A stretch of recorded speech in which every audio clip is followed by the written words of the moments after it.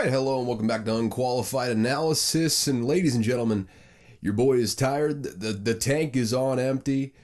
But you know what? Every time I get to turn on this mic and talk about sports, I feel a little bit better. So let's just get this thing going, shall we? I mean, we got a loaded episode for you today, man. I mean, I got a few updates first and foremost. Then we are getting straight into the combine stuff. It got a little bit more expansive than I intended it to be. So we're going to split it up into two episodes here. One today, one on Tuesday before free agency kicks off. Focusing on the offense today, defense next time around. And I forgot to add stuff in last minute at Tivoli typing away here. So I got some stuff pulled up on my phone. Either way, let's just get straight into it. Got a few updates, mostly on free agency stuff here. Let's go.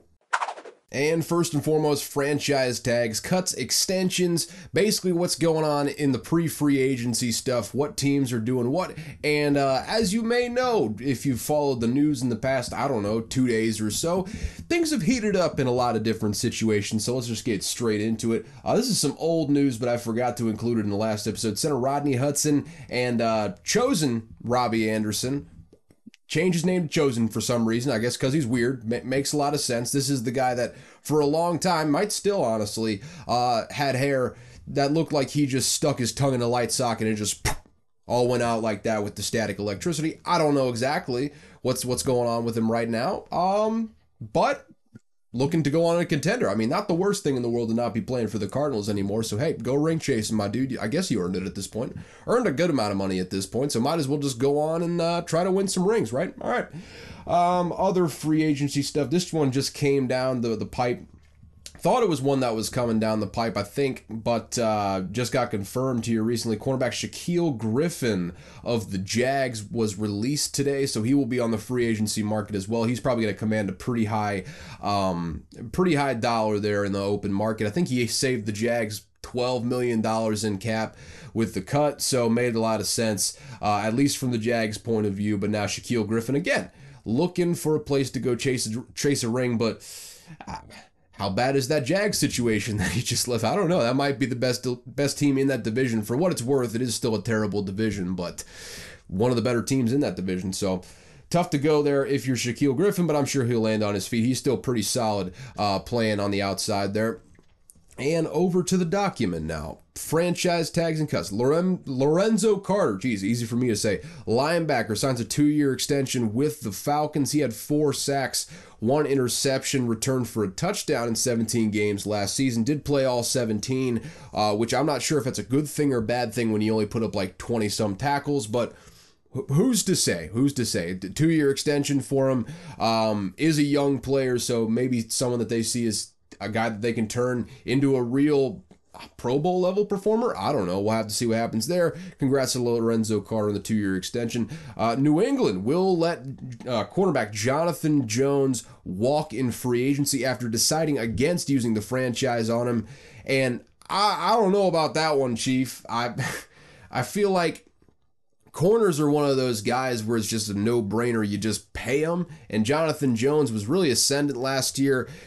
A name that you probably don't know unless you're either 1, a Patriots fan, 2, wherever he went to college, Jonathan Jones fan, or 3, a diehard football fan. One of those 3, you probably heard of him. Otherwise, Jonathan Jones sounds like a guy that you meet on the side of the street, but very good cornerback over there.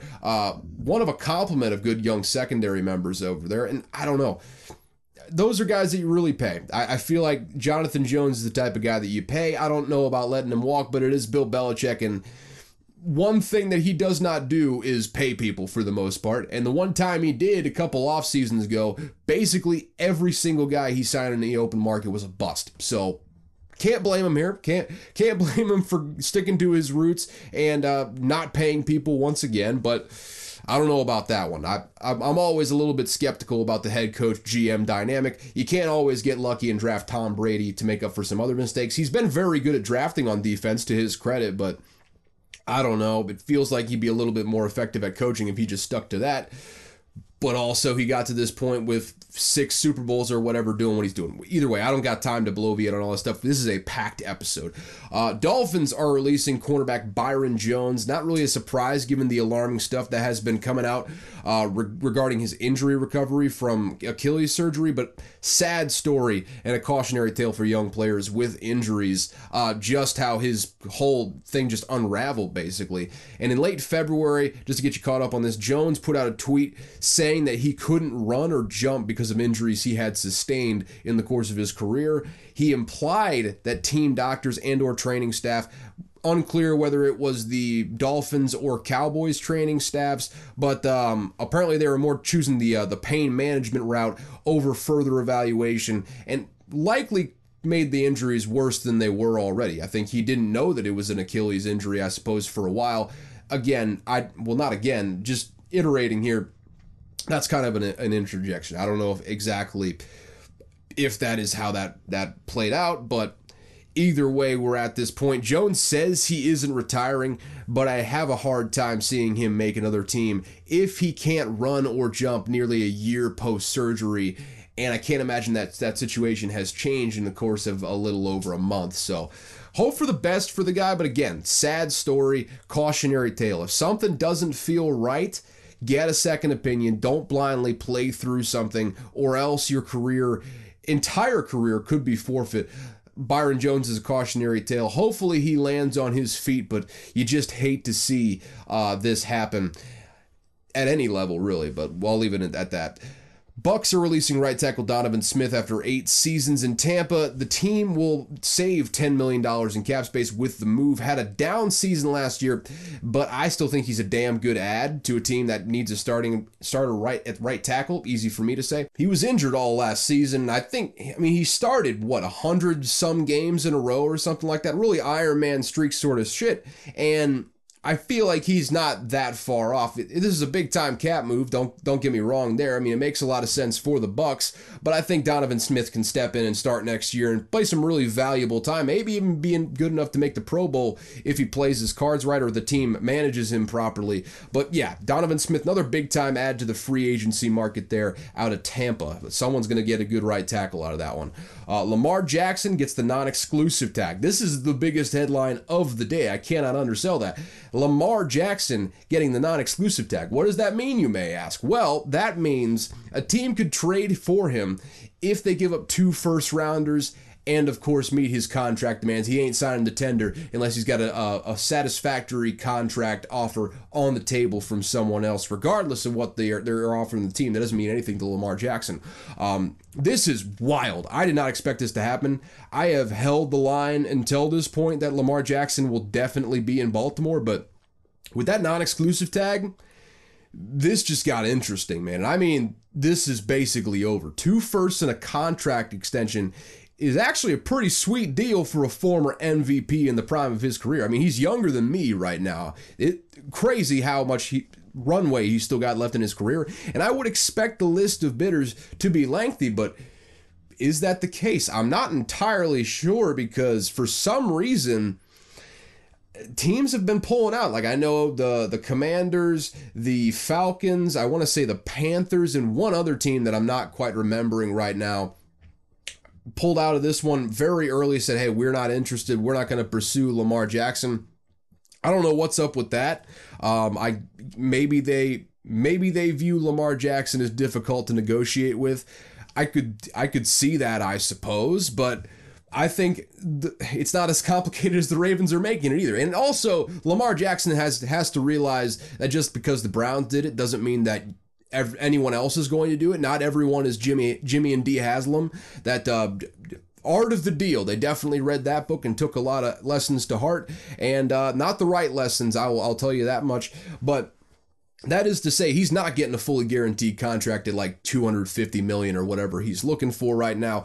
He could get over 200, I bet, though. If $250 million contract, you guarantee 200 of that, I think that's doable for sure, as long as you're a little bit flexible on that end. But this is not that hard. I think if you got the money, this is not that hard. You acquire Lamar Jackson tomorrow. He's worth 2 first-round picks and whatever the hell you pay him.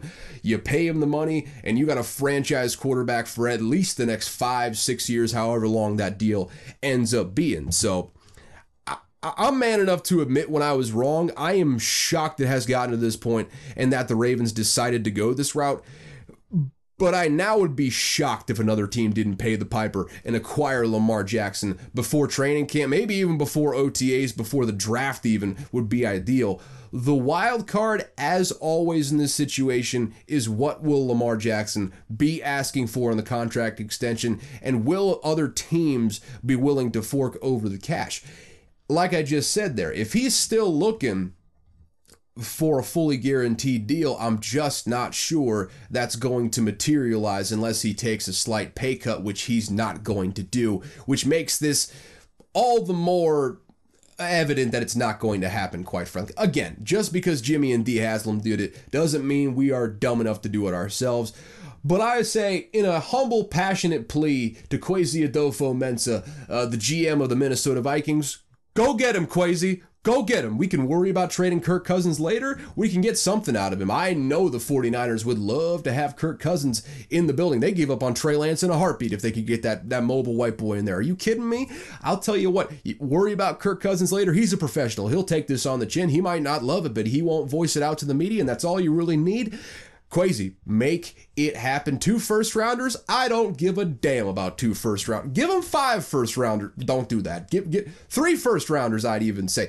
I mean, if again, Jimmy D. Haslam, not just because they're dumb enough to do it doesn't mean you should, yada, yada, yada. But still, if they can give up 3 first-rounders for a guy that allegedly sexually assaulted like 60 people, I think you can give up 2 first-rounders and a big-time contract, which they gave up a big-time contract too, for a guy like Lamar Jackson who hasn't really had any off-the-field issues outside of trying to jump over a jet ski and failing and playing pickup basketball in his slides. Other than that, I mean, the guy has a spotless record. He just might be a little bit too hard-nosed on the negotiating table for the Ravens' interest. But still, again, I'm bloviating too much for how long this episode is, but go get him, Kwesi. We can worry about it all later. Just go get him. More QB news. This is more big time. I did not even expect to happen, but, well, we'll get to that in a second. Daniel Jones and the Giants got a deal done at the buzzer, signing a 4-year, $160 million. I believe it's like $90-ish million guaranteed. Don't hold me to that. I meant to look it up before this, but I'm a bad podcast host, so I didn't. But much of it is guaranteed. I'm not sure if the guarantees have actually come out yet, but I would imagine it's probably first 2 years guaranteed, 3rd year option after that, and then we'll see where it goes from there. I believe based on its incentives, it can get another $35 million hired, so it could get up to $195 based on incentives. And conversely, you knew if they were doing one, they weren't probably going to do the other. Saquon Barkley got the franchise tag and does not exactly seem over the moon about that fact. The two sides will continue to negotiate. Nothing else you can really do because no one's given up 2 first-round picks for a running back. That's just kind of... It's a harsh reality of the modern NFL. That's just not how running backs are valued anymore, unfortunately. So he's going to be a New York Giant. But if nothing else, the Giants know they've got Saquon in the building no matter what. And you know what? If they don't get a deal done, so be it. And if they don't, I wouldn't expect Saquon to show up into training camp. I wouldn't call it a holdout necessarily, but he doesn't have to sign that thing. They can't fine him if he doesn't sign it. Might as well sit out for as long as he can. To be fair, to play devil's advocate here, on the other side of things, does it generally seem to correlate more with injuries throughout the season? Sure. To play devil's advocate on the other side again, maybe that's a business decision. Also sure. Either way, we're getting too far down the rabbit hole here. Saquon Barkley will be, both Saquon Barkley and Daniel Jones will both be New York Giants next year, which is a big win for the franchise. Now they can focus on the draft and getting all the weapons they can find in the draft this year in the receiving core. I'll be interested to see what they do with their draft position. It's not as high as many, just me and, a couple other people. I won't throw myself too much under the bus. We're thinking about where they were going to be in the draft, but still, good draft capital this year, and they can make something happen with it. I feel I got faith in Joe Schoen and Brian Daboll over there, no matter what. Maybe not no matter what, but you understand. Some more news off the phone here. KJ Osborne saved a guy's life. That's wild. If you didn't see this, can't blame you if you're not, looped into the Vikings stuff. But also Adam Schefter picked up on this one too. But I guess KJ Osborne was in an Uber down in Austin, Texas. I don't know if they saw someone run off the road in real time or if they just saw the accident, but pulled over, pulled the guy out of the car. There might have been multiple people in the car. Forgive me for not having the exact details here, but pulled him out of the car, saved the guy's life pretty much because I think the car caught on fire shortly thereafter. And yeah, I think they're getting connected and whatnot. They're going to meet. I mean, that's just a wild story. KJ Osborne, these are the types of dudes that come to Minnesota and become a Viking, man. I mean, you just special people over there in Minneapolis. Come on over if you're a free agent. Other than that, different Vikings news, more weird and hilarious than anything else. Hilarious based on your point of view. I thought it was pretty funny from a Dark's perspective. But in the words of Kirk Cousins, on stage at some strange evangelical event with the voice of God being Frank Reich in the background on the Zoom phone call, I quote, "Damar Hamlin was brought back to life, but he will die." And I don't know what the context of that quote was. You can go look it up. The video is on Twitter. It's one of the funnier things I have seen. There's got to be I would imagine it's in the context of when he dies, he did so many good things in life, he will go to heaven. And that's why he had a faith in God or whatever those people believe in there. But the lack of context, the 6-second TikTok clip of just Damar Hamlin was brought back to life, but he will die. I mean, one of the funnier things I've ever heard.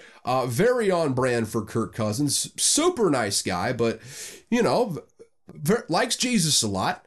Doesn't like when you tell him what to do on a lot of things, and I understand that. I don't like when people tell me what to do either, Kirk, so you just keep being you. I'll keep feeling free to laugh my ass off when it suits me here. Outside of that, though, I think we are done with...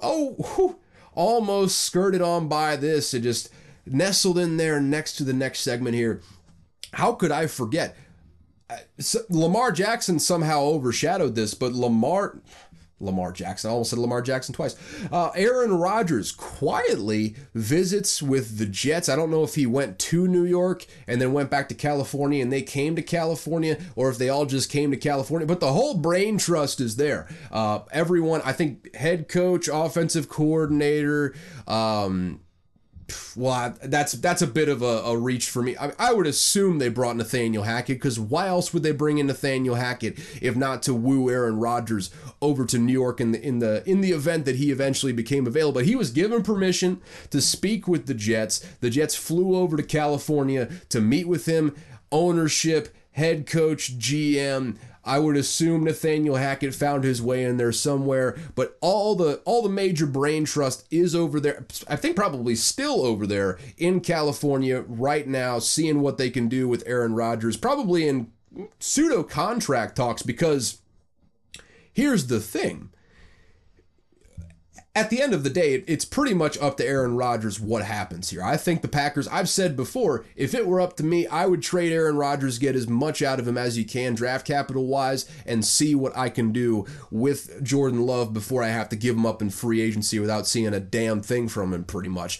And I think the Packers probably view it a little bit differently. They've worked with Aaron Rodgers for a while. I think rightly, it's pretty much, hey, it's up to Aaron Rodgers at this point. If he wants to stay, cool. If he wants to retire, that's not going to happen. But if he wants to retire, good for him. He can do that. And if he wants to go to a different team, all right, you have permission to talk to that team, and we can come to terms. I think if they're letting him talk to other teams, though, and he is talking to other teams, it means that it's probably over with the Packers. It's just not strategically advantageous to come out and make an announcement like that until you have a deal in place. So it looks like Aaron Rodgers is going to end up going to the Jets unless something weird, crazy happens here in the last second.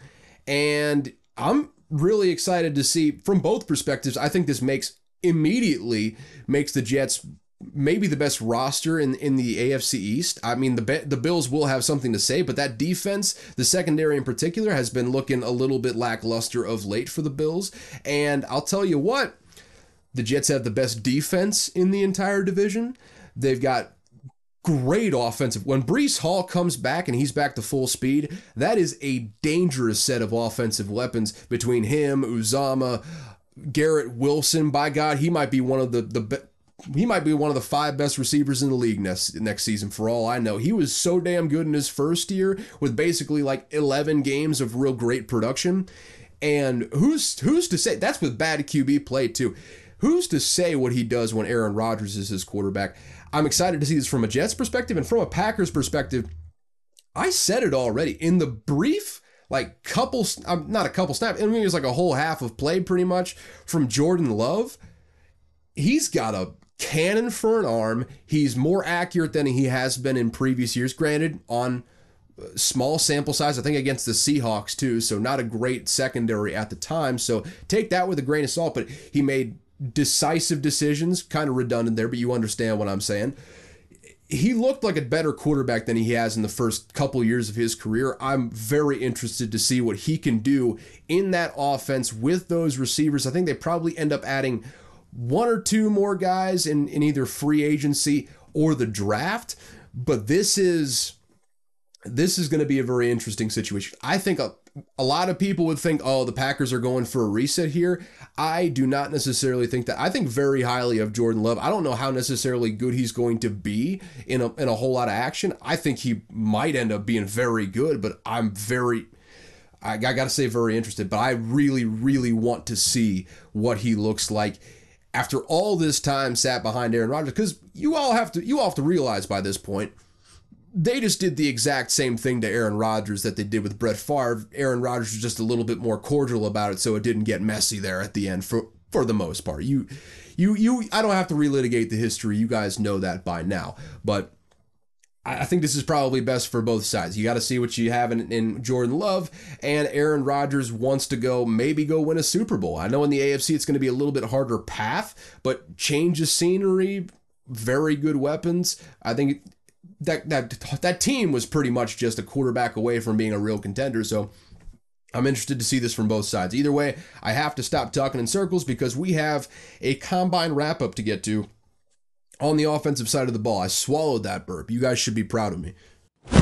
All right, so I went back and looked a little bit at last year's edition. I had to go into the deep bowels of the old computer there. Wasn't pretty. Still very slow, very old, needs a new laptop battery, but it still is kicking, man. It did when I turn it on, by God, it's there with the login screen, I'll tell you. But I went back there, got the episode from last year in the outline. Didn't go that deep on the all Al Davis team last year, which will return this year. I mean, truly, that was basically all it was last year, was the all Al Davis team of physical freaks that I saw in the draft last year. But I've expanded it, I would say slightly, but extensively this year. Kind of undertook this without understanding just how much I would be going through. But yes, we'll talk about the athletic freaks, but I want to go a lot deeper pretty much and highlight who I think turned heads at the combine in each category. I'm talking every position group outside of the punters and kickers. I mean, who cares pretty much? Who cares at all in there? But I mean, I'm talking quarterbacks. I'm talking wide receivers. I'm talking running backs. I'm talking offensive linemen to a certain extent. Not much, but it's there. Tight ends. Oh, we'll talk about the tight ends there, you salty son of a bitch. But let's get into this thing, starting with the quarterbacks. And oh, by the way, going back here a little bit. Again, just to reiterate, doing the offense today, doing the defense on Tuesday. It'll give me something to do on that day outside of list some headlines. So let's get into it though, because we're going to be running up on like a 2-hour episode if I keep talking in circles here. Quarterbacks. Where the hell else would we start? Anthony Richardson, starting from the top here. I mean, I'm just basically going down the maybe not the recruiting rankings, but this is buzz rankings, at least for the quarterbacks here. We'll start with Anthony Richardson. It's not like he did anything unexpected for those who watched him in college and understood what he was, but these NFL guys, I mean, They won't believe shit until you put the numbers in front of them and they see it with their own eyes. So naturally, Richardson shot up draft boards this week based on I can't even deny, crazy Looney Tunes. I mean, these are like athletic linebacker sort of numbers I'm about to lay out for you. 40 time and 10-yard split. 4.43, which was the best in not the best in combine. It almost went over the top there, but best in this combine. 4.43 in the 40. 1.53 split. That was third. Also, the 10-yard split, if you didn't know, is just the first 10 yards. It's a measure of how quick they get up to speed. Pretty much, how fast do they get off the ball is what you're really trying to find out there with that 10-yard split. He was third in that when it was all said and done. Broad jump, 10.9. That's a combine record for QBs. Vertical leap, 40.5 inches. Combine record again for QBs. Does that mean a damn thing? In the grand scheme of things, no, but it tells you a lot like the Jalen Hurts squatting thing. Good guy to have in a scrum, a good guy that can move the pile, I suppose, if nothing else. I mean, explosive, in addition to that 4.43 40, and that is ridiculous. The bench... Yeah, they didn't do that. They don't make the QBs go through that pointless charade. None of this stuff is actually important to me, though, because, again, everyone who watches SEC football knew this. They knew this going into the draft, and they knew this was going to happen.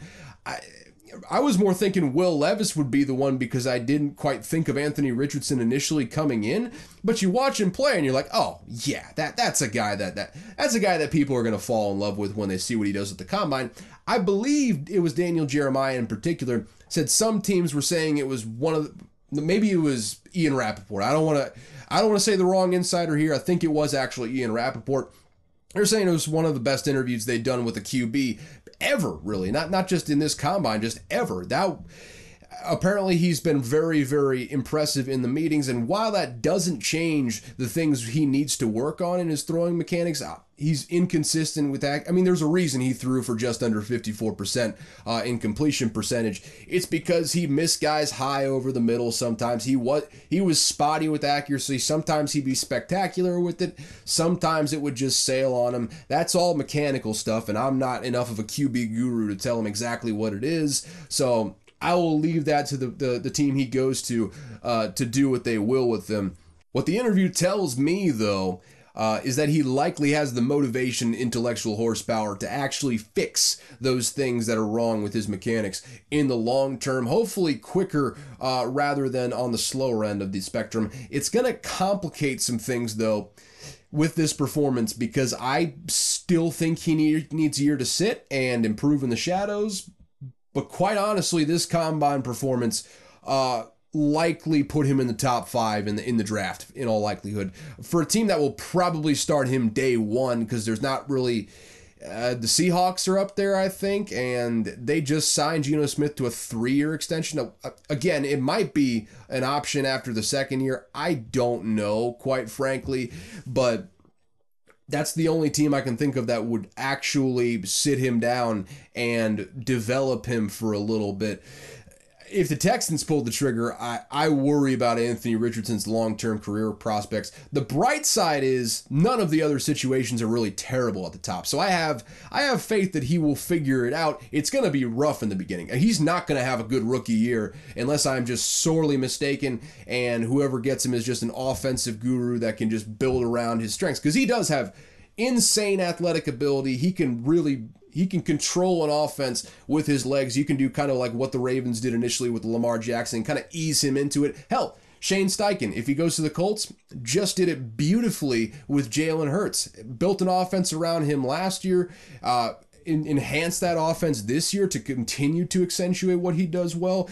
If he goes to the Colts, I got no question marks whatsoever. I think they're going to figure that out. Might not look pretty initially, but if he can find a way to make it down to number 5, the Seattle Seahawks, perfect landing spot for Anthony Richardson right now. I don't know what they're going to do with the Geno contract. Geno will start at least a season, though, and he'll have time to sit back and improve under a solid offensive talented staff led by Shane Waldron. Almost said Shane Steichen. He's the head coach of the Colts now. He's not with the Seahawks or the Eagles anymore, for that matter. But Shane Waldron, Granted, you have a defensive head coach dilemma there, so the offensive coordinator is going to be a revolving door. Shane Steichen's only a rental here, and we all know that.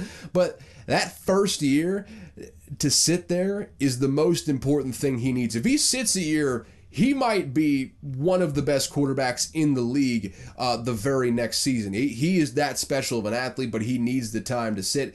Feels like Anthony Richardson is in for a wild draft night, though. That'll be the story of the top 5, or if he falls out of 5, I cannot imagine he falls past 5, but if he falls out of there, who between 6 and 10 comes and gets him, because someone is going to take him. He's not going to get out of the top 10. He probably won't get out of the top 5. That's going to be the story at the top of the draft, outside of what happens with Jalen Carter and how far does he fall. We'll get to that next week, though. Up next, we got Bryce Young. Biggest news that came out of the combine for Young is that he absolutely just yugged a gallon of water right before he stepped on the scale, crested that 200-pound threshold. I think he was 204 at 5'10", for probably the first time in his entire life. I cannot imagine Bryce Young has ever been above 200 pounds, and I don't know if he ever will be above 200 pounds, quite frankly, on a playing weight basis, and I assume he immediately pissed that weight directly into the toilet after the weigh-in happened. No way he kept that weight on for long, because he must have drank so much water. Officially, though, he's 5'10", 204 pounds, pretty much where we expected him to be height-wise. Some people were surprised at 5'10". Was someone telling you 6 foot? Because I don't know, you can look at a picture and tell he's not 6 foot, so I don't know. That's on you if you were surprised by 5'10". I don't think that's going to affect his draft stock because the smart people already knew that. It is admittedly dumb, though, but the combine is eye candy for the mentally deficient, so I think this will bear out. The weight will alleviate some size concerns for some of the more gullible scouts and analysts out there. I guarantee you someone looked at that weight and was like, oh yeah, 200 pounds, he'll survive in the NFL. That extra couple, I mean, that 2 to start his weight really makes me feel good about what his NFL prospects are going to be. Never mind that he's never going to be that weight again, pretty much. Maybe I'm not giving him enough credit. He was like 190 something, I believe. He wasn't that far off it, but I don't know. He's never going to be that far over 200 pounds. Maybe his playing weight long-term is like 204. That was water weight for the most part, though. But someone's going to be enamored with it. Honestly, though, I believe I made mention of it last week. If I didn't, I'll tell you here. I've started to hear some really promising things from analysts I trust a lot, like the smart people in football, that are saying Bryce Young is very good at throwing over the middle. Much better than you would expect, and one of the better in the draft at throwing over the middle. Mina Kimes in particular, I'll just name names, has studied his college film in depth and noted that he finds throwing lanes and completes balls over the middle at a better rate than you would expect for his size. And that's really all I need to know. Outside of the size is what it is. I mean, the slight frame, you're not going to do anything about it. You're not going to make him that much bigger to a point where he can't just get absolutely ragdolled. But I think he's smart enough to avoid a lot of that. And I think he is good enough at maneuvering in the pocket to create, and maybe not create, but find lanes where he can throw across the middle. He's not going to be like a Russell Wilson and just completely avoid it over the middle like he has for most of his career. They just kind of caught on to it later in his career. But that's very promising for me. That is a particularly noteworthy observation because Bama has an NFL-sized offensive line too. So he's not in the height department. Not going to be a whole lot difference between what he had at the NFL to what he had in the college. That's English I just said right there, but fairly transferable skill set to the next level. I feel very, very good about that. He's going to have to be very strategic to avoid big hits in and out of the pocket. He should not be running for yards. He should be running for get as much as I can and don't get killed on the way out of bounds. That's what he needs to do. But he's the most mentally polished quarterback in the draft, and he's maybe the most accurate passer in the draft as well. So long as he can complete those passes over the middle in the NFL and not just black out, see red like I've talked about before with Tua and just, run his face into a linebacker and get another concussion, I got no problem with someone taking him top 3 when it's all said and done. He might go number 1 overall. If someone trades up to number 1, he's going to go number 1 overall. So I'm not too what's the word? I wouldn't be too upset to see him go at that top spot. I'm still personally a CJ Stroud guy, but really just your flavor that you're into, basically. But there's valid reason to argue for either or here, so I wouldn't fault you if you want to take Bryce Young right at that top spot. Up next, we got CJ Stroud, and I'm going to keep this one brief. We really didn't learn anything. I mean, he did throw. That's the one thing he did do. Did interview, so the teams got to know him a little bit. That's the important part. They got the important parts. Us as fans, we just watch the eye candy pretty much and watch the big athletes run fast. Outside of that, we didn't really learn anything. He showed up, he threw, he interviewed. Don't think it helped, but it certainly didn't hurt things, and that's all you really needed. He'll still find himself in that top 5 range come draft day. I'd be shocked if he dropped out of the top 5. Someone's going to take him up there, just because, if for no other reason, there is a lack of supply at quarterbacks in this draft, and you got to get them while they're hot, and you got to get them early if you want one. Otherwise, you're going to be left out in the cold, moving back to take one late in the first round if you take one at all in this draft. So CJ Stroud still probably a top 5 pick. Will Levis, same as CJ Stroud, honestly, outside of looking absolutely yoked out of his mind. One of the most jacked quarterbacks I've seen in quite some time. Wild amount of muscles on this guy. In that tight little combine compression gear.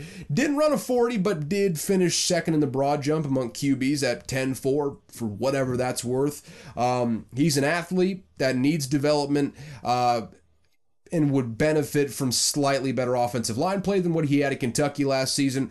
If this were the 2000 NFL draft, he'd be the number 1 overall pick, man. I mean, look at this guy. Big old white guy like that, can move, can throw a pretty deep ball. No question he'd be the number 1 overall pick back in the day, but this is 2023, and we've progressed a little bit as a scouting public here. But since this is 2023, I think he falls somewhere in the 5 to 10 range. I think he does that, end up dropping out of the top 5. Also, wouldn't be shocked if he still went in the top 5, because he is one of only a few quarterbacks in this draft. So definitely not falling out of the top 10. Still could be a top 5 pick. I don't really know either way. Didn't do anything. Didn't hurt him. Didn't help him. Pretty much right where he was when he went to the draft. And in our mind, we were not sitting in on any of the interviews, so we don't know personally how these teams have felt better or worse about him after that whole process. But I digress. Under the radar guys that you probably have heard of if you're paying attention to college football, but a lot of draft scouts are ranking him a little bit lower. Max Duggan, first off, hey, I knew Dougie had some wheels on him. I mean, you could see him moving. You could see him get some yards in that offense past couple of years, really. But 4.52, my God. I mean, that isn't just sneaky fast. That's real, tangible speed from the ginger white boy from Iowa. I mean, shout out. That's a better 40 time than 8 of the corners who ran. And I'll go even deeper. It was faster than 18 wide receivers, 7 running backs, and every single tight end who ran the 40 as well. That is legit speed from Max Duggan. Maybe it's just track speed. Maybe it doesn't quite translate over to the football field. But you ran it once. That's how teams are going to view you. I mean, this is, in some ways, a very smart industry, some ways kind of a dumb industry. That's one of the dumb ones. I mean, you just basically trust the combine number there. So he's a 4.52 running quarterback. There are the obvious questions about his NFL preparedness in that spread system. Pretty much every analyst I trust who's talked about that says it's not an NFL system. It is a Big 12 system, so that's kind of what you can expect from there. Arm strength concerns. Maybe he doesn't have the rocket arm that some of the other guys did. And a low level of defensive competition there in the Big 12. I think there's only been like 3 corners drafted in the last decade in the Big 12. And that's a real fact. You can go look that up. But he showed his elusiveness in extending plays with his legs, and I think in the right situation, he can just sit back, improve behind the starter, eventually take the reins when he gets a shot. Probably a day 2 guy, unless someone at the back end of the first round really likes him. But I think he's going to end up, who's to say? If he goes to the right situation, doesn't get forced into the lineup too early, could end up being a solid pro, but that's true for a lot of these guys. Situation is everything when you're a mid-round draft pick. Another under-the-radar guy, Dorian Thompson-Robinson, DTR. Admittedly, he is thin. I mean, he weighed in at less than Bryce Young, and he's what, 4 inches taller, 6'2", 203, but he's one of the most experienced quarterbacks in this draft. 5 years of starts under his belt. Granted, one of them you can just kind of count it as a half year because it was the COVID year and it was all weird stuff, but still, 5 years with that extra COVID year of eligibility to go out there and start. And I'm not a scout, but the thing I always like to see from players coming out, and it's the reason why I was high on Dak coming out, is steady improvement. And that's something that DTR had every single year at UCLA. Every year that he played, he set an efficiency mark that was better than the previous year. Better QB rating every single year that he played.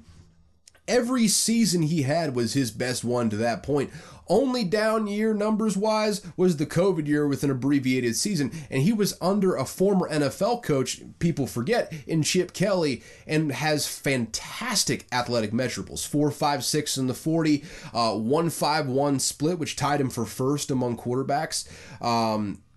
10-1 broad jump. Easy for me to get out there.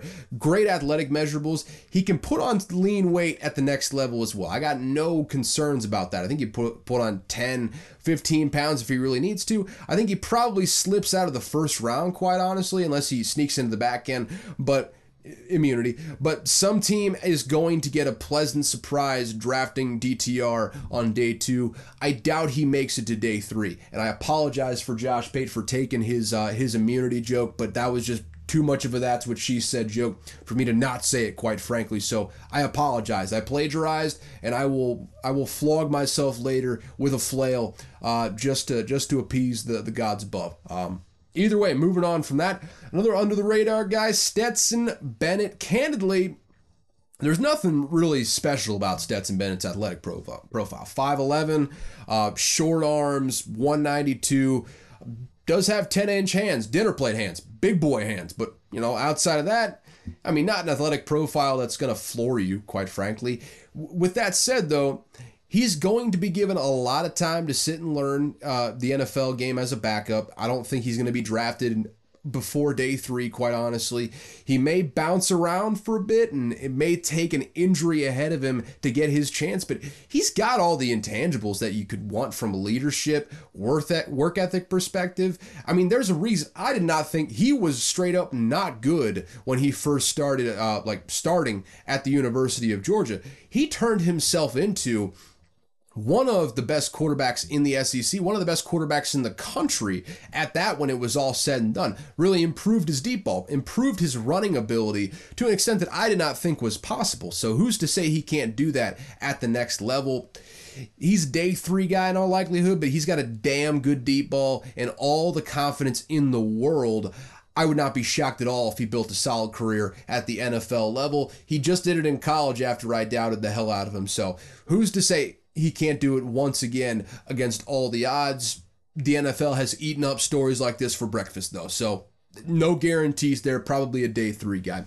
Last under-the-radar guy I've got a bunch of under-the-radar guys, I guess, but Hendon Hooker didn't work out given his ACL recovery, and I think, right or wrong, that'll move him down some boards. I mean, it's 2023.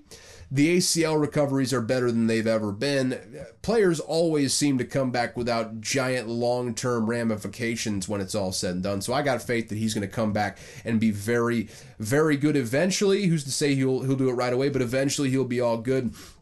But I absolutely think Hendon Hooker is going to start somewhere in the next season or so. I don't think he starts next season, but the season after, I think 100% he's going to end up starting. A lot like Max Duggan, could sneak into the back end of the first round, but likely a day 2 guy if I had to venture a guess. A guy that I would want on my team, though. I thought before he got that injury, I thought he was the best player in college football. I would have taken him number 1 overall with the measurables he's got. Being 6'4", can run. Maybe not quite the Anthony Richardson mold, but more polished than Anthony Richardson. Showed marked improvement when he came to Josh Heupel. Like I think basically every QB from now until the end of time and until the end of Josh Heupel's career as a head coach is going to have over there. But I like Hendon Hooker no matter where he goes, no matter what round. I'm going to be very interested to see where he ends up. Fingers crossed, maybe it's with the Vikings if we don't somehow go and get Lamar Jackson when it's all said and done.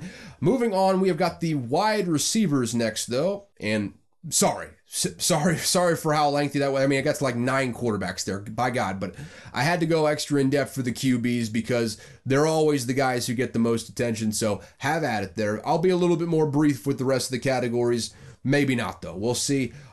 Fastest 40 among the wide receivers. I guess I had to put him in here because I'm not going to talk about him any other time. But Nebraska wide receiver Trey Palmer, 4.33. Snaps, congratulations. You did a good job there, bud. You ran really well. Marvin Mims from Oklahoma, Bryce Ford Wheaton of West Virginia, Matt Landers of Arkansas, and Darius Davis of TCU all ran under 4.4 as well. 17 other wide receivers ran between a 4.4 or 4.0 and a 4.49. Good numbers there. I'm not really sure why I added that, but it is what it is. I didn't do that on any other section. So there you have it. A lot of fast wide receivers in this draft. I mean, 20-some guys under 4.5. So good for them, I suppose. But first actual wide receiver moving down the draft board here. Quentin Johnson, number 1 ranked guy in this draft right now. Didn't run the 40. I hope he does it his pro day, though, because I think he's even faster than people expect. I think he might crack into the 4.3s. He posted elite numbers in the jumping categories, however. 40.5-inch vertical. That's third among the wide receivers. 11.2 broad jump, which tied him for second. There have been questions raised about how smoothly he can get in and out of breaks and the inherent lack of competition at cornerback in the Big 12. I mean, he sunned every single one that got in front of him, but not great competition over there. Not a lot of guys you're going to see opposite of you playing on Sundays. But even with that swirling around, I have a hard time seeing him make it out of the top 10. He's just too talented to let get out of there. Someone's going to see him and be like, we can fix all the things that are wrong with his technique right now. We can do this. And again, hoping he runs the 40 at his pro day to see what kind of Looney Tunes number he can truly put up. And also hoping he does some agility stuff like the 3-cone, just to get an idea of his change of direction and what he can do in that category. But it'd be strategic for him not to if though he knows those numbers won't be good. So we'll see what happens there. If he does run in the low 4.4s or high 4.3s at his pro day, I think he is a lock in the top 10. I don't think top 5, not enough quarterbacks rather, for him to go in the top 5. They're going to be going early and often, and to teams that might have to spend a little bit too much to go and get him. So he's going to be in the top 10, though, if he runs well at his pro day. I will guarantee you that. Up next, we got Jordan Addison, USC wide receiver. Addison is one of, if not the most polished receiver in this draft. Just channeling my Sean Connery. Hopefully, I don't start hitting women. He won the Biletnikoff Award, not Sean Connery. I'm talking about Jordan Addison now. Won the Biletnikoff Award in 2021 at Pitt with Kenny Pickett throwing him passes. Then decided not going to stay around for whoever's next at Pitt to throw me passes. No guarantee that guy's going to be good. So I'm going to go across the country, go to a guy named Lincoln Riley who can really accentuate my talents. Had a solid 2022 season at USC with Caleb Williams. Basically, teams just needed to see decent athletic numbers at the combine, and he was all good. Bit of a mixed bag, though. Kind of underwhelmed, quite frankly. 4.49 in the 40, though, which is fine. 1.56 10-yard split, though, which bottom end of the wide receivers. 34-inch vertical, which was near the bottom as well. And a 10.2 broad jump, which again was towards the bottom. Not a fantastic showing from Addison at the combine, frankly. He got very good tape, though, so I think he drops a bit based on the measurables that he put out there, but still, ultimately, I think he goes in the first round. Wouldn't hate him going to the Vikings, quite frankly. Very polished guy, a guy that we could use out there, especially with, I mean, we haven't cut Adam Thielen yet, which could be good news, could be just delaying the inevitable. But I'm assuming that we're not going to have Adam Thielen there anymore. Addison would not be a guy that I would hate. That being said, we need to draft a cornerback. So I do hope we draft a cornerback. But if we don't draft a cornerback, would not hate taking Addison in that first round. That's kind of the range I think he goes, though. They're in the 20s, maybe the late teens. I don't see him cracking into the top end of the draft, though. Up next, we have got the enigmatic, the quick as hell, Jaxon Smith-Njigba, Ohio State wide receiver. You may remember him going for like 300 yards in one game. I believe that was against Michigan too, so high leverage game that he went for like 300 yards in as well. Didn't run the 40, which is still the biggest question mark for scouts from what I understand, and had an average or below average set of numbers in the vertical at 35 inches and the broad jump at 10.5, but elite, and I mean elite quickness numbers in the 3-cone and 20-yard short shuttle. 6.57 in the 3-cone, which doesn't mean a whole lot to you, but 3.93 in the short shuttle also doesn't mean a whole lot to you. What you need to know is both of those blew the competition out of the water. I mean, when you're talking fractions of the second, I mean, he was beating them by whole tenths, which is big time. I mean, he's way quicker than everyone else out there, which is what that means. Only guy that I think went under 4 in the short shuttle at 3.93. He's a precise route runner and an elite quickness. That elite quickness will create even more separation, even more so than raw speed will. I think he really helped himself at the combine, even without running. He showed you why he is still a top end of the first round guy. I think there's a good chance that Jaxon Smith-Njigba will go in the top half of the first round. I doubt he cracks the top 10, however, unless he runs very well at his pro day. And there's no guarantee that he actually runs at his pro day, though I would advise it just to see what he can do. It can hurt him, but it could also help him as well. So I don't know. A bit of a strategic decision there. I'm not in the camp, but I'd love to see him run, quite frankly. I'd love to see what's in the tank. He is so quick, though. So I think he's got a very bright future at the NFL level. Up next, Trey Flowers from Boston College. Not really sure if Flowers helped or hurt his stock at the combine. He ran like a 4.42, which is solid, but was otherwise fairly average. Admittedly, I'm unfamiliar with Flowers' game, but back into the first round, was his projection coming in? Can't imagine that was changed by anything that happened at the combine. Also, if you're wondering where Kayshon Boutte was, said he was going to run a 4.3, said he was like Stephon Diggs. Also, jumped about the same vertical as me back in high school, like 29 inches. And also ran like a 4.5, which not bad, but there were like 20 wide receivers ahead of him. Certainly wasn't a 4.3. If it was, he'd be like top 5 in the draft as far as the speed is concerned. But I'm going to leave him alone. I think he had a bad enough combine. I think he's going to try and redeem himself at the pro day. So I'll leave that where it is for now. Under the radar guys that were out of that top 5, out of that first round range that I think could really shoot up some people's boards after this combine, and really just overall. First off, this was a combine shoot-upper. Bryce Ford Wheaton, a shoo-in for the All-Al Davis team. You can guarantee that. He's going to be back at the end of this episode, I assure you. The production wasn't there in college, quite frankly, but his measurables are insane. Get a load of this shit. RIP to that segment. 6'4", 221 pounds, runs a 4.38 in the 40-yard dash. Fourth among wide receivers, 41-inch verticals. That was tied for the first. 10.9 broad jump as well. Probably a day 2 or 3 guy based off of production. Seems like a big-time straight line guy. But with that athletic profile, Lord help the rest of the league if he goes to Kansas City or a similarly offensive powerhouse. Cancel Christmas if he goes to KC. That is not someone that we want running go balls for Patrick Mahomes if we want anyone else besides the Chiefs to come out of the AFC ever again. But Bryce Ford Wheaton, remember that name? He's going to really shoot up some people's boards and I think surprise some people with based on what he came in with draft expectation wise. I think he's going to end up being I don't think he ends up going in day 3, but I think he ends up being a top half of the draft sort of guy, maybe mid, early 4th round, 3rd round type of guy. We'll have to wait and see. Next guy on the under the radar, Josh Downs of North Carolina.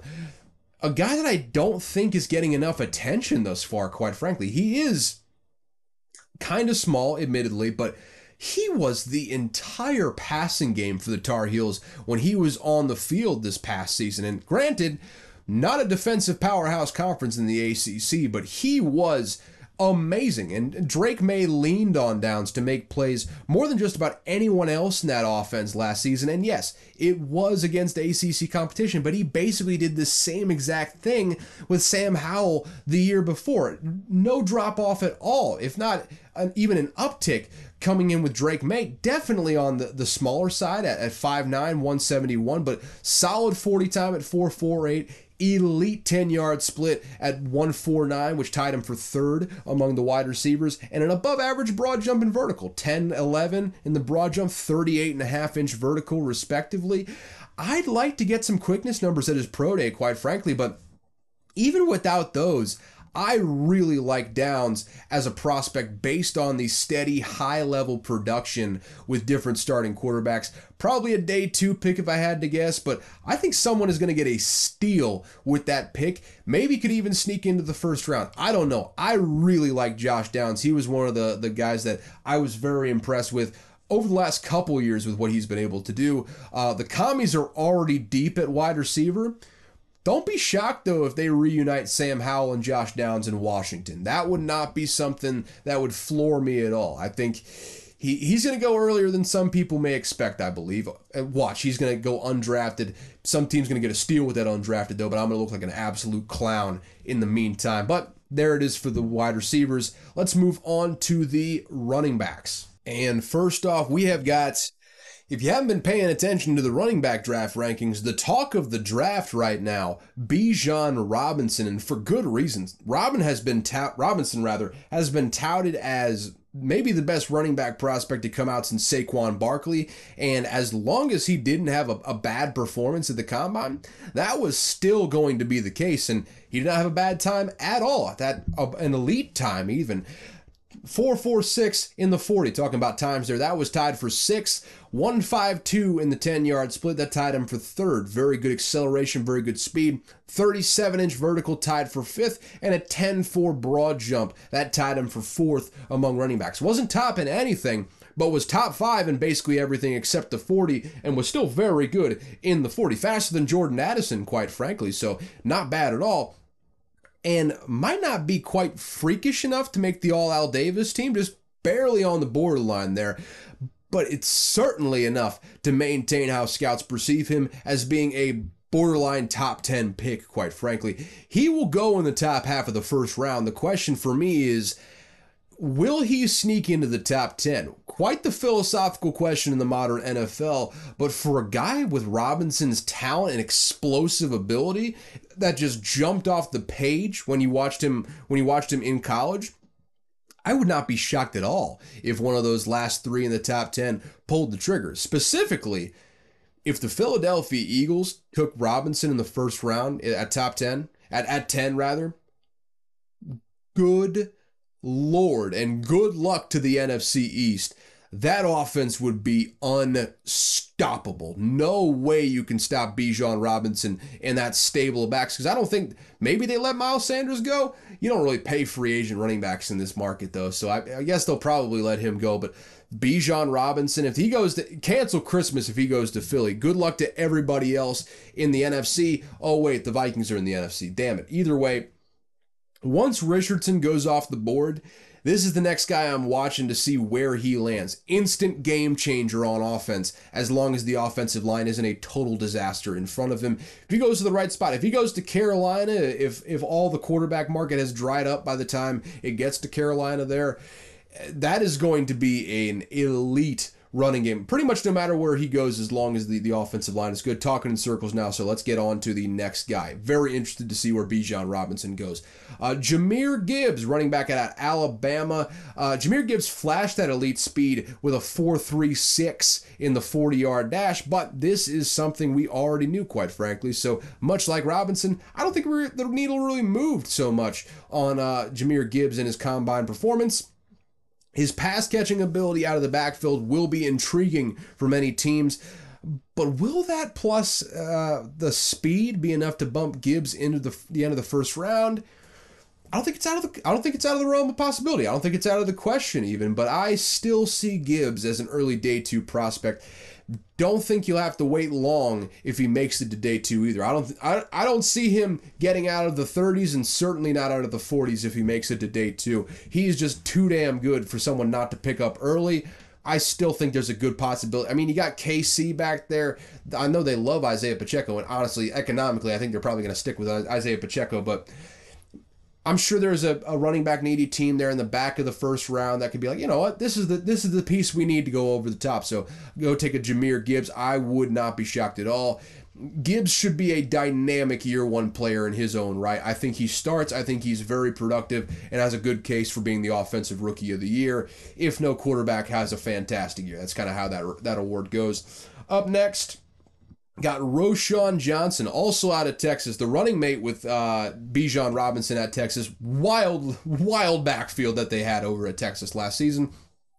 I'd imagine Sark just reloaded with another set of absolute killers. Maybe he doesn't have Bijan Robinson and Roschon Johnson. Maybe he just has 2 Roschon Johnsons, though, pretty much. It's not out of the realm of possibility. I digress, though. I think Johnson is the one guy whose draft prospects might have taken a slight hit based on his 4.58 40 time. And I'm not sure it's really fair considering he had one of the faster 10-yard splits at 1.52. Very good acceleration, just not the highest top speed at 4.58. Not necessarily what you want going in there. That tied him with his teammate Bijan Robinson, though, at 1.52. That's worth mentioning. I do think a lot of teams are going to bump him down a tad based on that overall number, the 4.58, though. It's not super high, but also, like I said, this is eye candy for the mentally deficient. Some of those teams are going to be like, nope, can't take a 4.58 running back and just ignore that 10-yard split altogether. Personally, though, the 10-yard split shows me all I need to know about his acceleration into the hole. So I would certainly still want him on my team, quite frankly. The speed thing will likely bump him into the 2nd, 3rd, 4th round range. Day 2 guy, I would imagine, if I had to guess. Make no mistake about it, though. Wherever he gets drafted, I see Johnson getting meaningful carries fairly early and maybe even taking the starting job by the time the season is over. He is a very, very good back. He was just behind a generational type prospect in Bijan Robinson in that backfield. So I look forward to seeing what he does in the next level. I think he might be even better than he was in college. Up next, we have got my favorite player in this draft, and I've said it since I first saw him last season, the season before. De'Von Achane is a freak. One of the great wild cards in this draft in my mind. He's being projected to go in the 2nd or 3rd right now. But guys, I watched this man a lot in college. He was in the SEC West at Texas A&M, and he was the entire team. On a bad offense, he was electric every single time out. This kid is a first-round talent in my mind. I don't give a damn what his size is. He played maybe the toughest slate of defenses every season he was in college and was still a guy that made opponents hold their breath every single time he touched the ball. Ended up running the fastest 40 time among running backs with a blistering 4.32. And honestly, watching him play with my own 2 eyes, I think he actually looks faster in game. Legit track speed. Low 10-second 100 that he ran at Texas A&M. I could see him sneaking into the back end of the 1st round or slipping down into the 3rd round. I have no idea if less talent-rich positions start thinning out ahead of him and that there's a rush on those types of guys. He may fall down a little bit. I don't know. Whenever he gets drafted, though, the team that gets him is about to get an explosive player, a big play waiting to happen, dropped right in their building for a very good price. Please draft him, Kwesi Adofo-Mensah. I want this guy on my team so bad. All I want for Christmas is De'Von Achane on my team. You can give away all my other presents. Don't take that too much to heart. I mean, well, you know what? Actually, come to think of it, presents are for children, quite frankly, and I'll tell you why right now. If you become an adult and you have assets at your disposal, you generally, within reason, you just kind of go out and buy the things that you need or want. And I feel weird asking my parents to buy super expensive stuff. If it's super expensive, I'll save up and buy it myself. I'm not putting that on my poor parents. So you get to a certain age, sure, The presents are fun. What I really know is that you care, and that's the main thing. Christmas is about the family members. What am I even talking about? Just draft Devon Achane, Kwesi Adofo-Mensah, rant over. Up next, we got Tank Bigsby, and not really sure Bigsby really dropped at all with his performance, but I really don't think he turned a lot of heads either. 4.56 in the 40, 1.56 10-yard split, 32.5-inch vertical, 9.11 broad jump, and all of those were below average performances relative to his peers. And only thing he was above average in was bench, finishing tied for second with 21 reps in the bench. That pretty much bears out what we saw on the field. I mean, he's jacked out of his mind. Not a whole lot of breakaway speed. Not an athlete that jumps off the screen, but he's a powerful guy with good vision, and he lives up to the name. He is an absolute tank in the hole, and he is a problem to get on the ground. Trust me, again, another guy that's been in the SEC West for his entire career. Much to my chagrin, I don't think he's actually absolutely killed Mississippi State when he's played, but it's never been fun watching him run against my Bulldogs. It always seems like it is a fight to get him on the ground, and I don't really see him cracking into the first 2 days, quite frankly, with those measurables, but he could still find himself getting meaningful. I mean, Isaiah Pacheco was a 7th-round pick last year, and stories like Isaiah Pacheco happen all the time, I tell you, because it's so economically feasible and easy to find young, fresh legs at running back. So he could still find himself getting meaningful reps for someone given the economics of the position, but even then, I have a hard time envisioning Tank Bigsby getting control of the backfield like some of his cohort. Day 3 guy, in my opinion. I'm not necessarily too high on Tank Bigsby.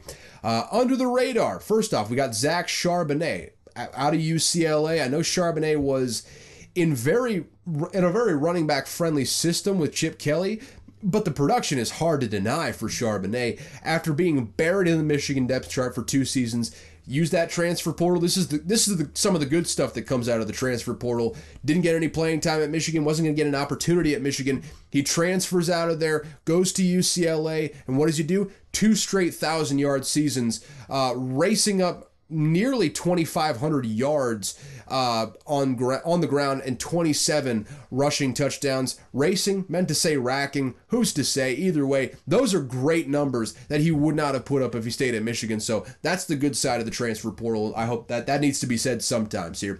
And he averaged my words today are hard to come by. A robust 7 yards per carry last season, showed a high degree of versatility, catching 37 balls out of the backfield as well. That was a college career high, and that's showing some teams something, quite frankly. Again, I know it's the Chip Kelly running scheme, so you can't expect everything that you see to be transferred 1-to-1 at the next level, and it was the Pac-12, which isn't exactly heralded for its defensive prowess, but so long as his measurables were good, he's a day 2 or early day 3 guy, no question about it.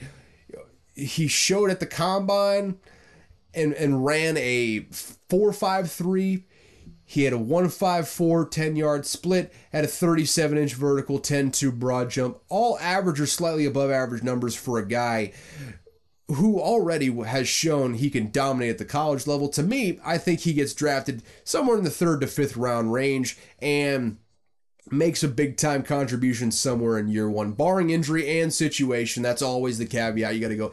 A lot of these times, it's not the prospect that failed. It is the situation that failed him. Sometimes it is the prospect, though. It does go both ways, but oftentimes it's a situation. I digress.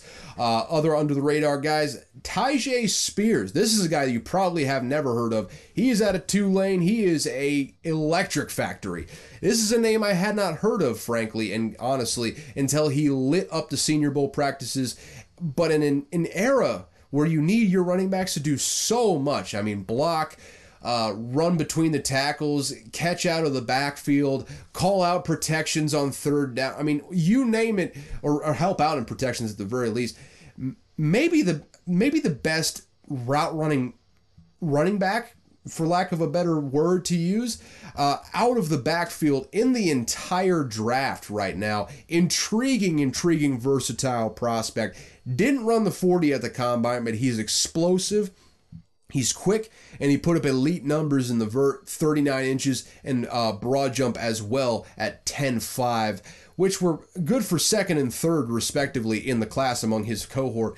Size is about average for a running back, about 5'10", 200 pounds, quick at that size too. I think he is quietly moving up draft boards with what he can do out of the backfield, catching the ball and running routes. And I think he's going to put some linebackers who have to cover him in the spin cycle in the NFL. He's going to make some people look foolish at the next level. That is an invaluable commodity in the modern NFL, especially in these pass-heavy offenses we got right now.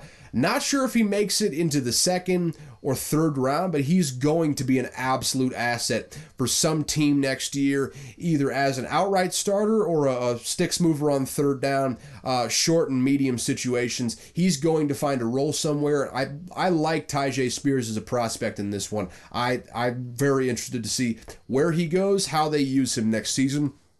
And this is one I did not expect to be adding to the list, but Chase Brown out of Illinois. And given his play style, Chase Brown actually shocked me with his level of athleticism. I figured just being a big, powerful guy, he wouldn't put up the best athletic measurables. He's just going to be power guy, kind of like Tank Bigsby. I was expecting a lot like Tank Bigsby sort of numbers from Chase Brown, but I mean, some of the best athletic measurables he's had or anyone had in the entire draft, and he might have been the most impressive one of the bunch, all things considered. Ran a 4.43 in the 40. That was fifth. I think even better than Bijan Robinson. 1.53 10-yard split. That was tied for sixth. 40-inch vertical. That was first. And 10.7 broad jump. That was first as well. Also, 4 more reps than any other running back with 25 bench reps at the combine.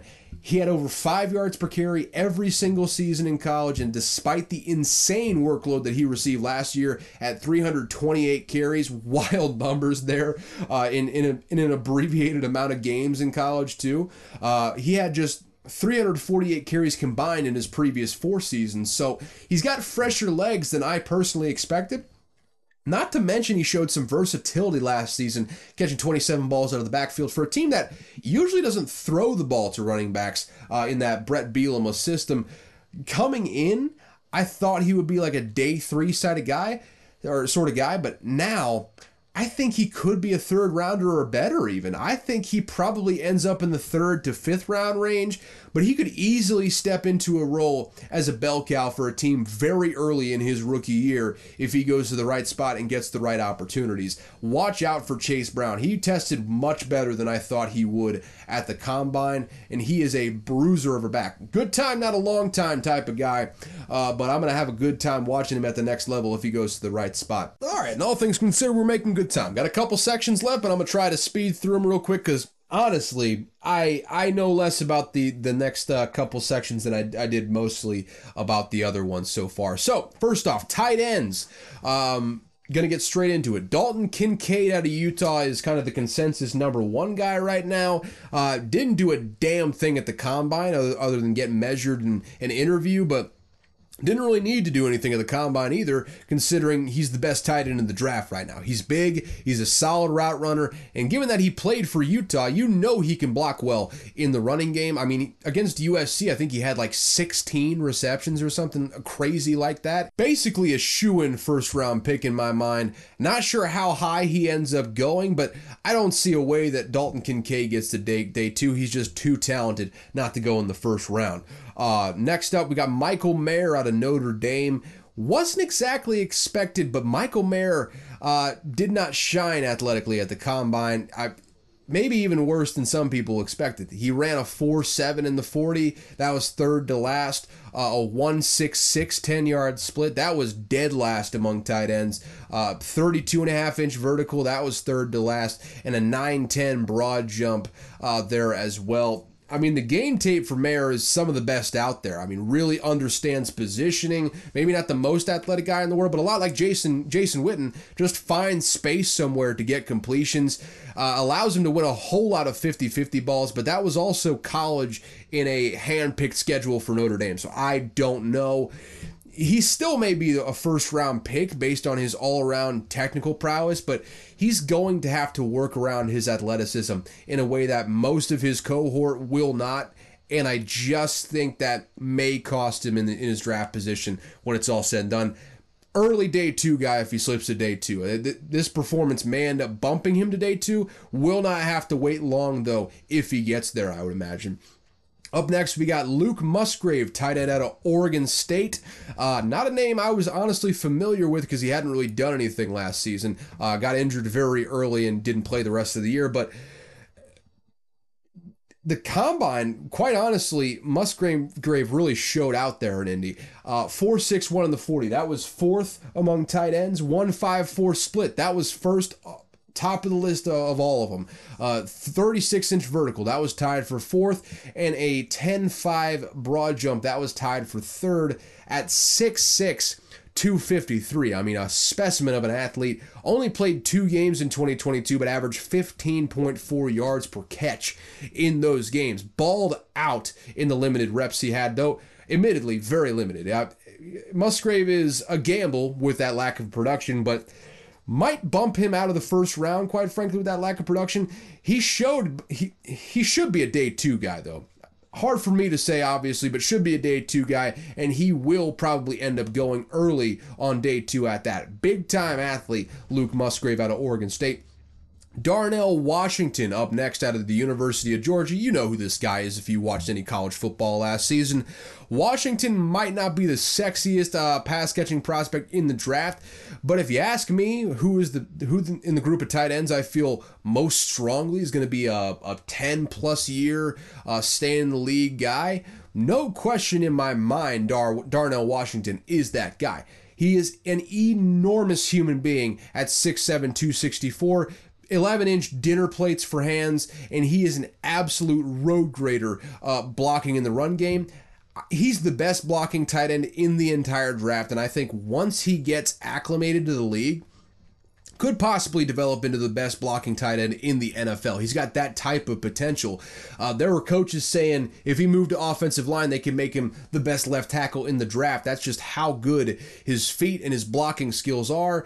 That's why I think he's such a can't-miss prospect. I mean, whether he becomes a consistent pass-catching threat or not, Washington's blocking ability is going to give him a job for a long time at the next level. Basically, if he can just do that, he's going to find a spot on a lot of teams doing just that. At a 4.64 in the 40, that was 6th among tight ends. 1.57, 10-yard split, that was 4th. Didn't light up the world in the jumps, but 1st in the short shuttle, 4th in bench at 21 reps as well. Not sure any of those individually mean anything, but they show he has a legit athleticism potential, which is there that the scouts needed to see, I suppose. Again, they need to see it to believe it, I suppose. So there you have it. I'm not sure Washington is the type of guy you draft in the first round, just based on, I don't think he's that polished of a route runner, but much like the previous 2 tight ends I just talked about, he will not have to wait long if he slips to day 2. Hell, wouldn't be shocked if a team liked him enough in his sure-handed blocking to take him in the late in the first round. He is that good of a blocker and that solid of a receiver. He's not great as a receiver, but he is solid if nothing else. So I like Darnell Washington as a prospect. I think he sticks around the league for a long, long time, barring injury, always the case there. Sam Laporta up next from Iowa.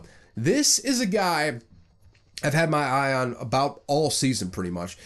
He comes from a fantastic pedigree at Iowa with the tight end position, which in and of itself isn't that noteworthy. It doesn't actually mean anything, but he was the entire offense for Iowa last season. Everyone else on the field looked absolutely miserable in that Iowa offense. I mean, the running back ended up with 5 yards per carry, so good for him. That's awesome. But Laporta had 24 more receptions than the next closest receiver and had 259 more receiving yards than them too. Another stud in the pipeline, Luke Leitchie, ended up gobbling up a lot of the touchdowns for Laporta. I think Laporta only ended up having 1. Leitchie only had 4 though, so it wasn't a dynamic passing offense over there in Iowa. Laporta and Leitchi were essentially the only good things that were consistently going right for Iowa in that offense. We know he's a good blocker. Otherwise, he wouldn't have seen much action with Iowa in that offense. Only question was the athletic measurables, and he outperformed my personal expectations in that category many times over. I mean, 4.59 in the 40, that was third overall. 35-inch vert and a 10.3 broad. Easy for me to say once again. 10.3 broad jump. Both of those, the vertical and the broad jump, outperformed Darnell Washington. 6.91 three-cone drill, that was second, and 4.25 in the shuttle, that was third.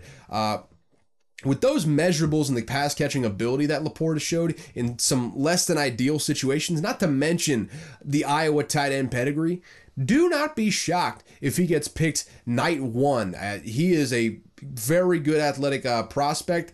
He could be a stud in the making here. He does have that Iowa pedigree, and I am, at my heart, still kind of a dumb football fan, so that Iowa tight end does mean something. I remember you could basically just close your eyes and just pick the Iowa tight end, and that guy would be a long-term starter in the NFL for a period there. And it's still, I mean, they still got, you can go over and look at, I mean, Hawkinson, Fant, Kittle, just to name three of them, and there's more that I'm not thinking of. I can assure you of that. There are even lower level guys, like I think Tony Moeaki, a guy that you wouldn't even think of. I think he played in the league for like 8 seasons. Very good tight end out of Iowa. But again, I feel very good about Sam Laporta's prospects right now. Intrigued to see where he goes and if he does make it in to the first round. Under the radar, guys, first and foremost, a guy I'd never heard of, Zach Kuntz out of Old Dominion. I've got zero clue who this guy is or how he'll do in the league. I heard him on the Pat McAfee show the other day. Seems like an affable guy, easy to interview, a fun guy to talk to. But simply put, Zach Kuntz is a freak of nature. Let me lay this out for you. The Old Dominion tight end participated in every single drill, and his worst ranking among his peers was tied for second.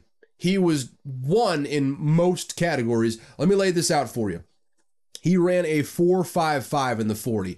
That was second by about 1/100th of a second there. The next guy on this list is the guy that was in front of him. 1.57 10-yard split. That was tied for second. 40-inch vertical. That was first. 10.8 broad jump. That was first among tight ends. 6.87 three-cone drill. That was first. 4.12 short shuttle. That was second. And 23 bench reps. That was first. All first or tied for first, I can't even remember, all while being one of the tallest tight ends in the class at 6'7", 255 pounds. Really only had one noteworthy season in college after transferring from Penn State to Old Dominion. 73 receptions, 692 yards, and 5 touchdowns in 2021. But the athleticism is just too tantalizing to pass up. If it were me, I'd probably put him in a as a day 2 guy with the lack of consistent production. But that type of physical tools, that could easily bump Zach Kuntz into the first round if a team really feels strongly about him. And there are some teams out there that will look at this performance and feel very strongly about him. I am interested to see what this absolute specimen of a human being, absolute alien, turns into at the next level. If he goes to the right situation, he could be the next Gronk type of guy out there. I don't know what his blocking ability is, but those athletic measurables are just silly when it's all said. The video game, it's a creative player numbers that Zach Kuntz has at the tight end position. Up next, we have got Miami tight end Will Mallory. This is a guy that suffered from turbulence at the offensive coordinator position down at Coral Gables.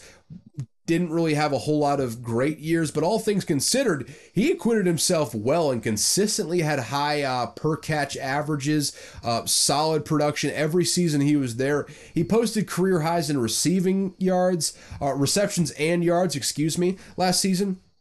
And was one of the only bright spots in the Josh Gaddis disaster at Miami there. Even so, he's a guy that flew under the radar for me until he showed up at the combine and flat out balled. I mean, wasn't quite on the Zach Kuntz level of freakishness, but Finished with a 4.54 40. First among tight ends, just barely ahead of Zach Kuntz.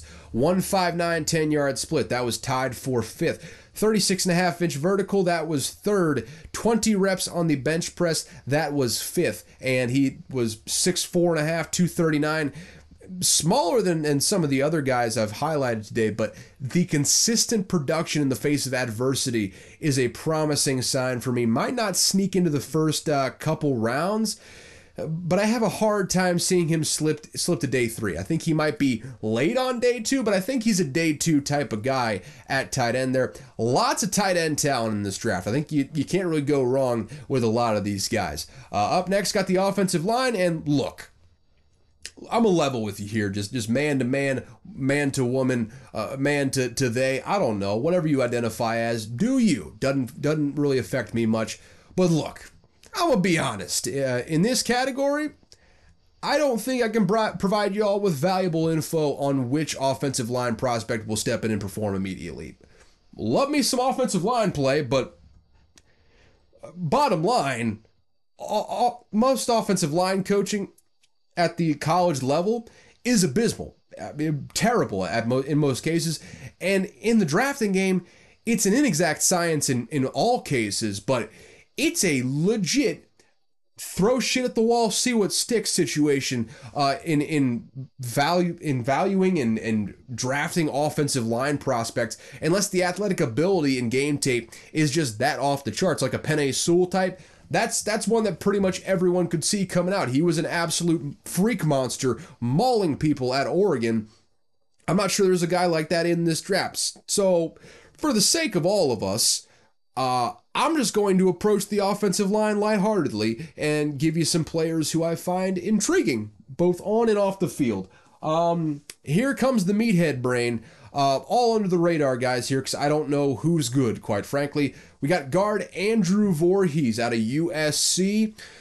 I don't know how good he's going to be, but he's a dog. I mean, tore his ACL in one of the drills. Can't remember which one, but ended up coming back and killing like his namesake, Jason Voorhees. Don't know how he'll do at the next level, but this man crutched his way over to the bench, had to be helped onto the bench, and with only one leg planted for support on the ground, had 4 more reps than the next closest offensive lineman at the bench. Not a one-to-one translation, but it shows big time power, and the fact that he's not only did he bench, but mopped up all the competition that was around him on a torn ACL. That tells me everything I need to know about Andrew Voorhees' competitive drive. He's a killer. He's a killer, I tell you. Don't know a damn thing about evaluating offensive line play, but the dude has got it between the ears, if nothing else, and he can come on my team, man. We always need offensive guards in the Vikings, so come on over to Minnesota, Voorhees. We need killers in this place.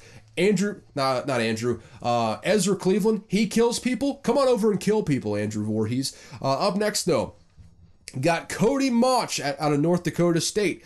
And look, man, the people who scout offensive linemen don't know what they're looking at. So I'm going to sit here and act like I'm not going to sit here and act like I do, quite frankly. Therefore, I'm taking this opportunity to once again bring to attention the Cody Mauch transformation from a 221-pound freshman tight end, just a supple young boy there, to a 303-pound offensive tackle who is missing his 2 front teeth. That one of the greatest pictures on the internet.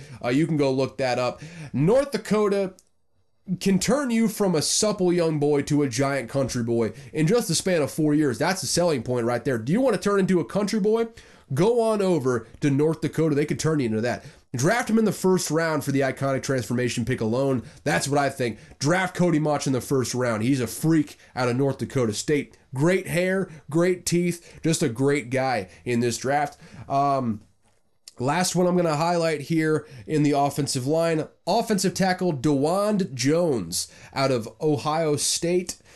This is the only one I'm kind of serious about. Other ones I'm just kind of, going through the dumb reaches of my mind here. But either he's going to become one of the best run blockers in the league, or he's going to be a big old bust.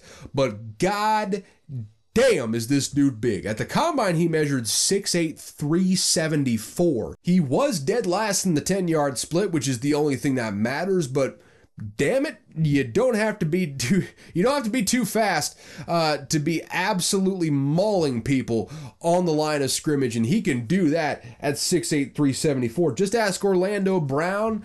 There was another big guy whose name is escaping me, Trent Brown. Ask him as well. Not sure if or where he ends up playing along the offensive line, but I love watching massive human beings pulverize people. So I selfishly hope he succeeds at the next level so I can see some game tape of him just taking the soul from defensive linemen, those poor defensive backs, and anyone that happens to be unlucky enough to get in front of him.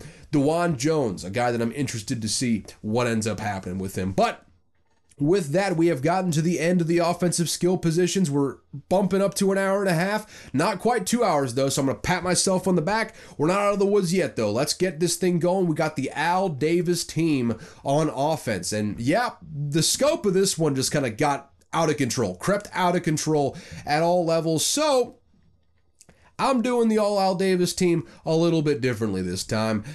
I'll give the offensive players this week, then I'll hit the defense on Tuesday. Like I said at the top of the show, we'll do part 2 to recap the combine next week. So with that said, let's get into the offensive players that would make Al Davis hot under the collar if he was still around, and I'm sure he's trying to resurrect those old bones to draft these guys right now. First off, who else would be there? Anthony Richardson. Where the hell else would we start? If Al Davis was still around, he would trade the entire franchise to get up to number 1 so he could draft Anthony Richardson number 1 overall.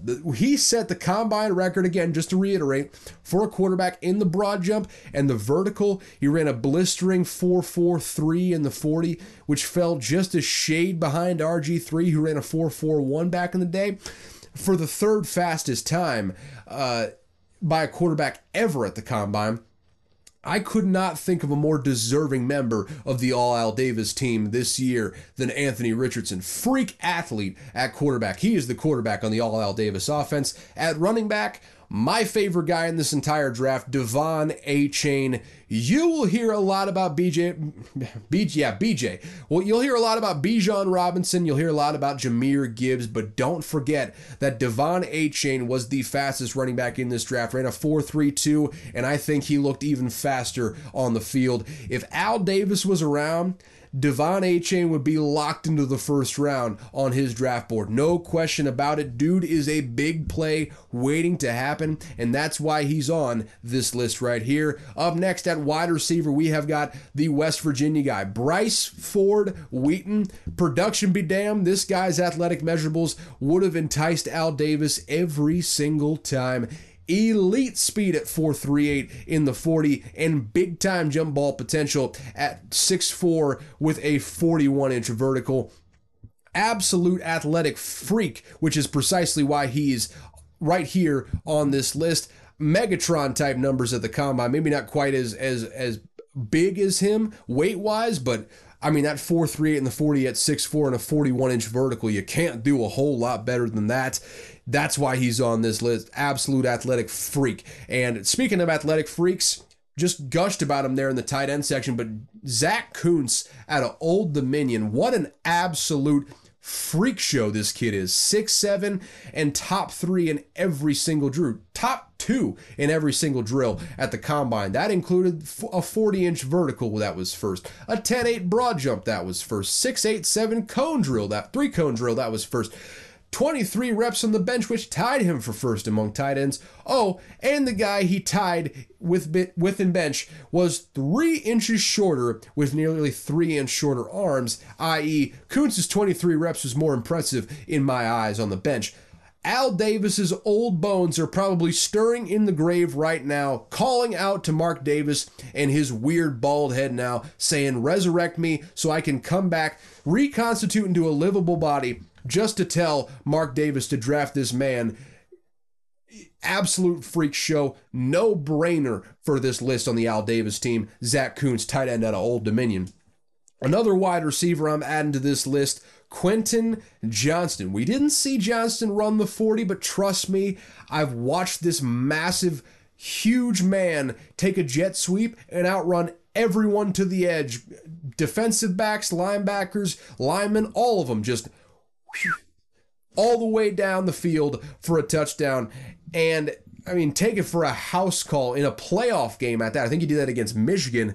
The dude's got jets. He can run, he can fly, not to mention he's got a 40.5-inch vertical and an 11.2 broad jump at 6'3". He's an athletic freak in just about every sense, and that's why he gets the nod here for the Al Davis team.